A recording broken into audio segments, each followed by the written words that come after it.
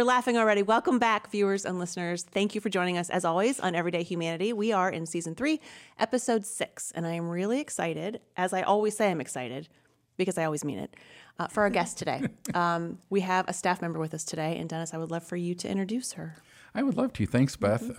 We are laughing because offline we were listening to Beth's stories about Hall & Oates back from the 80s, so that was a wonderful way to start this podcast, but unfortunately we didn't record it. Well, actually, fortunately for the audience, right? True. Yeah, so anyway, our guest today is someone that I consider it a privilege to work with and to serve with. She's been with Mel Trotter for 8 years, but even more than that, I consider her a friend. I have just the utmost respect for Shelby and for what she means to our organization. So Shelby Sikta is with us today, and I'm just really excited for everyone to hear what you do and why you do it. So welcome. Thank you. And maybe just start out like telling us a little bit about yourself and also how you ended up at Mel Trotter 8 years ago. Yeah. I was working as a server, and my brother was working at Mel Trotter in the kitchen areas, in the culinary. And he was like, you know what? You love kiddos.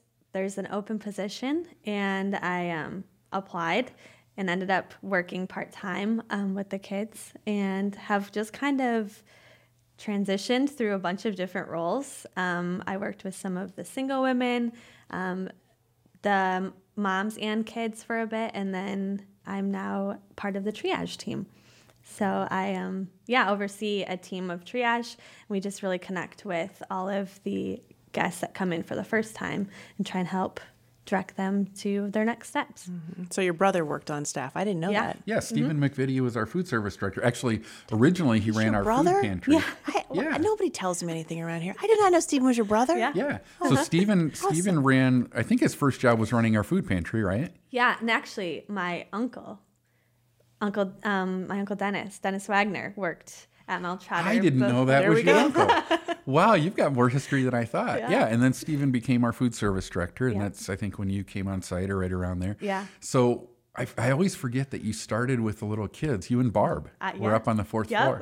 So what was it like for you to come in to work at a homeless shelter at a ministry, and then especially to like experience these kids that are living in crisis? Yeah. So what was that like to engage with those families and those kids? Yeah, it was very eye-opening for me. Yeah. I didn't really understand some of like the behind-the-scenes issues of homelessness. I didn't really understand how it affected anybody, especially little kids. And then getting into the city even was eye-opening for me.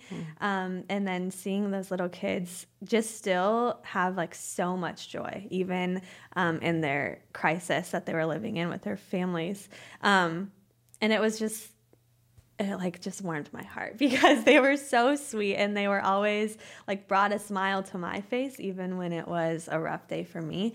And I learned a lot from them. I mean, they were just like telling me stories all the time. And I just learned a lot from them. So that's one of the things that we talk a lot about on here is preconceived notions, right? And presuppositions, what people assume the folks whom we serve must be like, right? If they haven't been proximate to somebody experiencing homelessness, they're not quite sure what to expect. So they form some sort of idea in their mind. And so I heard you say you learned so much behind the scenes, and it just sort of educated you, real world, real time. What had you thought, if you can remember, like what were you expecting it to be like before you came on staff? And then, of course, what you found was different. But what did you think it was? Yeah. I didn't really have a lot of expectations, honestly. I kind of just thought it would be like, the typical soup kitchen type thing, in and out. I didn't realize how big Mel Trotter was and the amount of people that they served. And then I saw kind of even like the school aspect of the kids, like all of the in and outs of needing uniforms, needing backpacks, needing just all of those things that you kind of take for granted. So I realized like how much more Mel Trotter does than, you see in movies or you see on the shows, like, here's your food, have a great day. So I think that was my idea of it.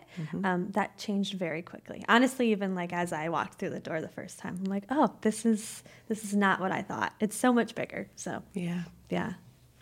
That's helpful to hear. Oh yeah. It's amazing, right? And I think I say that same thing. I'm like, I have learned more in the last 10 years, and not only learning, but a part of that learning is challenging the assumptions, right? Challenging the things that I thought I knew growing up around poverty and homelessness and things like that. And even to your point, the city, right? Yeah. So you mentioned a little bit, a little while ago about, you started out with kids, and then you've had a few different jobs at Meltrotter, which is sort of kind of normal at our organization. How have you grown and evolved with our organization? I've really been able to kind of like see the different, like when I was working with the single women, there's just different struggles that every age group in experiencing homelessness faces. So I think I've just had to really like adjust my thinking of just that this is an easy fix, just go here, just get this done. But really not to pull yourself up by your bootstraps, but having someone walk alongside those individuals, like it's challenged me to get creative in my thinking of how to help whatever they're facing, because it's a lot more difficult than just go down to this organization and get this figured out. There's a lot more to it than that. So do you have an example? Like, I think I didn't understand any of those things. You said like the things that are needed. What might somebody want to hear about that may not know some of those things that are needed? What's and typical is the wrong word because there is no, no typical to this. But do you have a memory or a story of a particular guest that you helped and you said, this is the fix. These are the things that I was able to help this person walk out of homelessness with? Yeah. I feel like there's many stories. Sure. Yeah. Right. Because they're all unique. 8 years. Yeah. Right. I think one specific, she was a single individual in our shelter. She ended up coming into our program for a bit, really wanted to help volunteer with kind of like the organizational things and, just like setting up classes. She really was hands-on. But she, in her mind, was like, I want to just work at McDonald's, and that's all I want to do.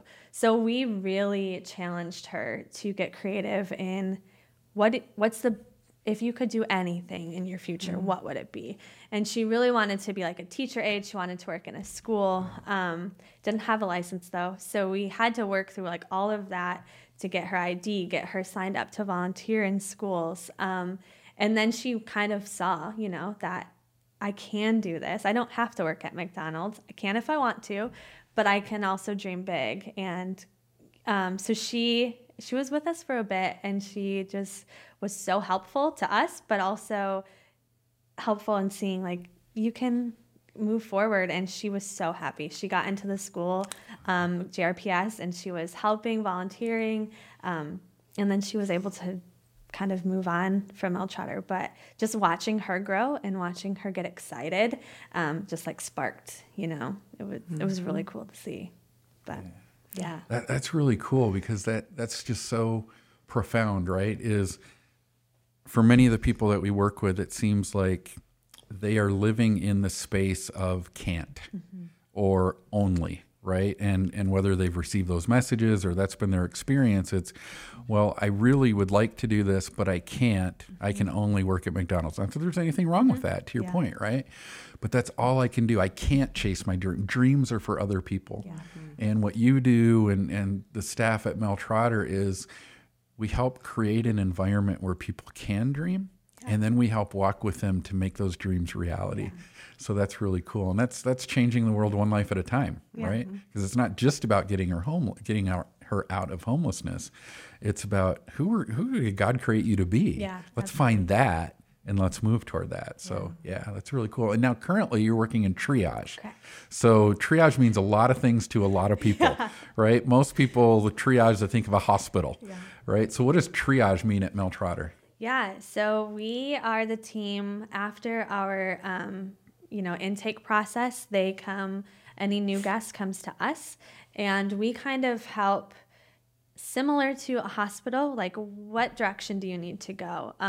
So we have our tracks available for individuals, or maybe they just need help getting back to home, like whether it's out of state or a different city.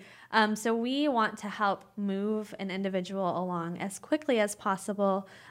We love them, but we also love to see them move on from Melltrotters. Well said. Yeah. So we want to help do that as quickly as possible in the best fit. We want to see them leave successfully. So yeah, that's kind of, we direct them to where they need to go. Or do our best. Yeah, I want to expound on that just for a quick second. And when you said we love them, but we want to see them move out as quickly as possible, because we love individuals, because we know that God made them with a purpose and plans for their life, which does not include homelessness, right? So this is exactly what we're doing every day. And I hear you say instilling hope and a path out of this, because we love everybody and see value as everybody made in the image of God. Can you unpack what our tracks are? Yeah. For folks who may not know? It's really individualized for each person. You know, we're not all the same. We're not all facing the same struggles. We don't all move as quickly as each other. So it's really individualized to look into employment, or if there's an income, to find housing. But yeah, just focus on each person rather than having this general idea of this is how we need to move you forward. So people come into Melltrotter, they meet with you and your team, and you say, based on the information that you provided, based on your hopes and dreams, this is what we suggest for you. Because what we don't want to have happen, right, is for people to come in and not have a plan. This is like us coming to work every day and not knowing what our workload is and not knowing what we are endeavoring to do, right? So this is what you're doing, is saying, great, this sounds like this path makes the most sense for you, this track. So let's help get you on this schedule, this track. And people say, yes, this makes sense for me. And then on average, I know it depends on the track, but can you talk to us a little bit about one of the questions we always get? How long do people stay with you? Yeah. Yeah. What does that look like? Definitely depends on each individual. Right. I would say on average, probably about 3 months. There are definitely, like I mentioned, those individuals that come in and, you know, I want to go back home.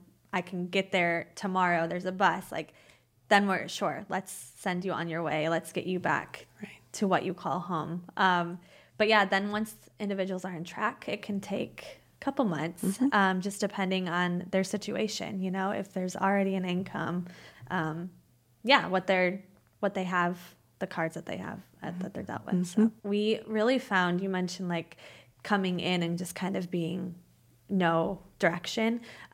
We found that individuals that come in and just kind of like fly under the radar seem to almost get stuck, and they get stuck in their homelessness, and we're unable to, it's harder to get people moved on. So that's why we really want to, within like the first 48 hours, connect with those people so that we can get them before they're just, you know, content in what they're struggling with right now. So. Yeah, because you can adapt to the reality, right? Yeah. If you stay in a reality for a long enough time, you adapt to it and it becomes normal. Yeah. It may not look normal to any of us, but to the person in it, it looks normal. And one of the things I love about what you guys have developed with the tracks is that we really are taking into account, like Shelby, you've mentioned several times, people are different, right?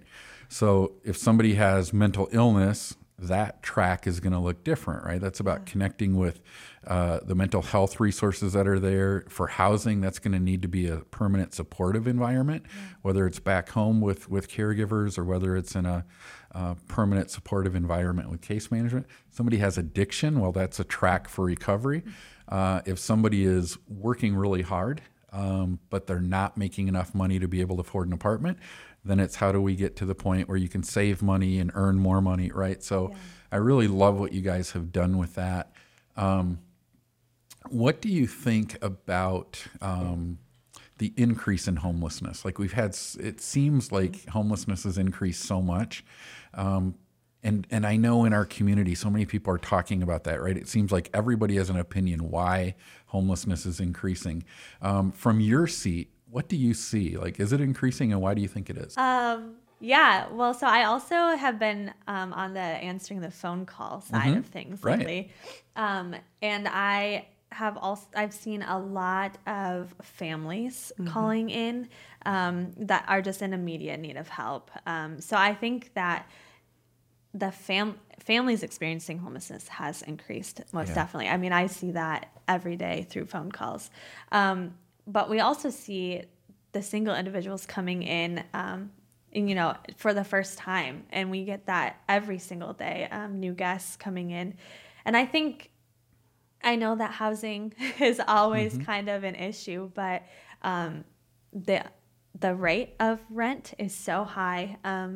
And there's a very fine line of getting the assistance that you need or making too much money to get any assistance, but then not being able to afford rent, groceries, childcare, So, I think housing does not help the homelessness population.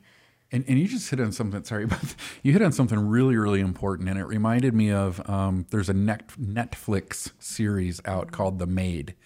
And it's a story, I think it's based on a true story, or we know it is from our experience, about this single mom that ends up homeless because of a domestic violence issue and things like that.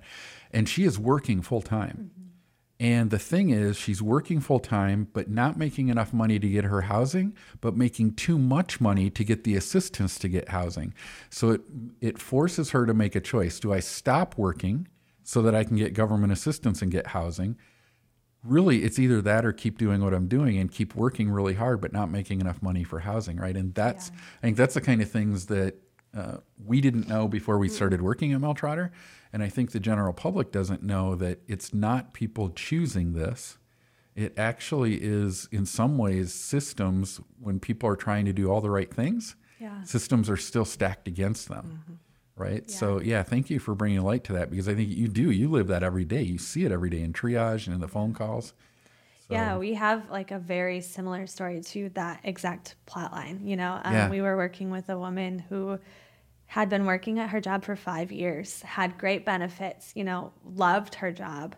But she made like $50 over the limit of getting housing assistance. And so she was kind of stuck. She didn't know, do I leave this job that I've been working at for 5 years and that I love, or do I not be able to afford housing? So it was like a very real life. Yeah. Yeah. And this is the part, this exact conversation is, I think, the direction and the education that is continuing to be needed among mindsets that often just go to, well, just get a job.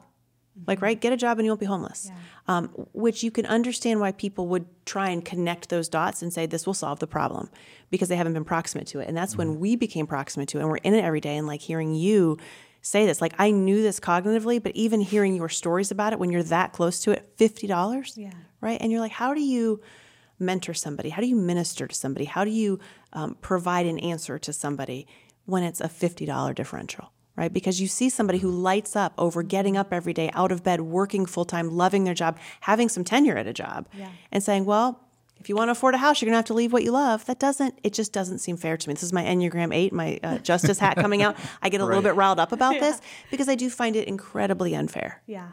I do. Yeah. Do we need to play some Hall & Oates to calm you down? Or? Sometimes that calms me down. Other times that also riles me up. It depends on the player of the music, I would say. So speaking of calming. Yes.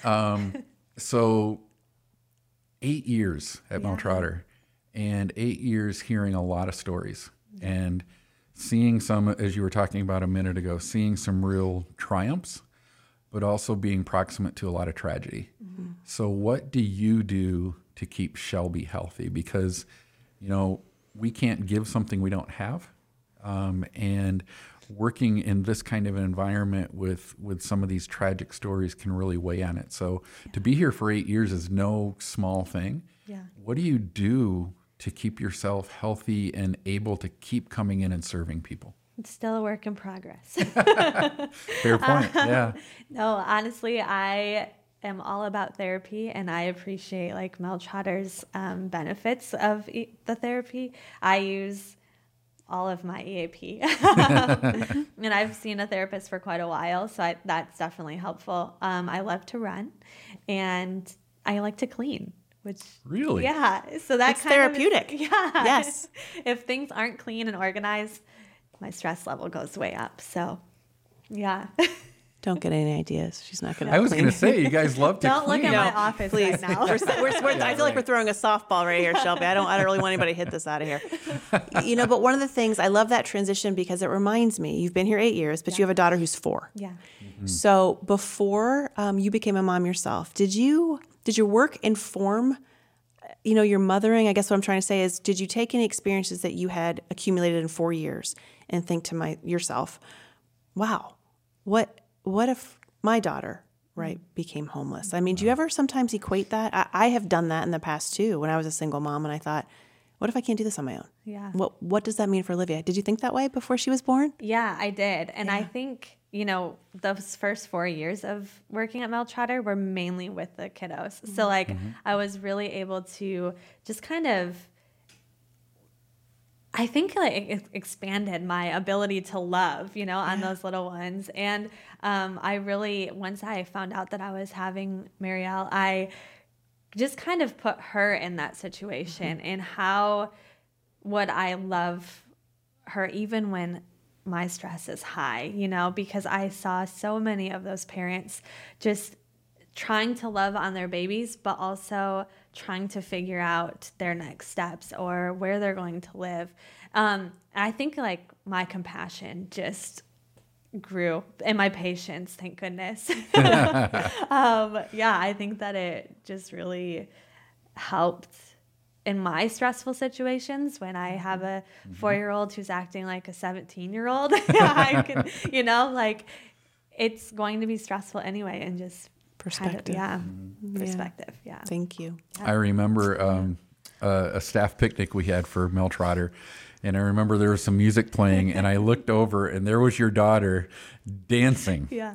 And she was dancing like a 17-year-old. I mean, I don't know how, that's just got to be in her. Yeah. Right? So you guys do a lot of dancing at your house? We love to dance. Dancing and singing all the time. Yes. That's awesome. Yeah. Are there any sort of takeaways that you would want our viewers and listeners to know? Just something you would like to share and say, if you hadn't thought about this, or something maybe that you've learned and you haven't yet shared with us, just something for them to hear you share. I'd love to know what that is. Yeah. I think really just kind of like you mentioned, so many people think just get a job or just do this. But it's so much more complex than that. And just understanding that and showing grace and compassion to anybody, because it really could be anybody that walks through those mission doors needing help. So just kind of keeping that in the forefront of your mind, that it's not just do this and you'll be out of homelessness. And then, showing everybody the grace, the patience, and the compassion. Yeah. Well said. I don't have anything else to add to that. Any last parting thoughts, anybody? My parting thought is just a thank you. Yeah. Because I've seen you do your job for 8 years with the kiddos, with the single moms, with the families, and you come to work every day with a smile on your face. Doesn't mean we always feel like smiling, but yet when you come to work, you come with a smile on your face and you give your all to the people that we're serving. And just a huge thank you to you for showing up and for doing it well and for living what it means to demonstrate the compassion of Christ toward everyone that we serve. So just really, I think I speak for Beth and Matthew too. It's just an honor really to serve alongside you. So thank you for everything that you do. Thank you. Yes. Yeah. Thank you, Shelby. Thanks for your inspiration and for everything you shared and for being here with us. Thank you. And thanks to Matthew, our producer. I did not forget. Production. Woo! And thank you, viewers and listeners, for being with us here on another episode of Everyday Humanity. And we will see you back here next week.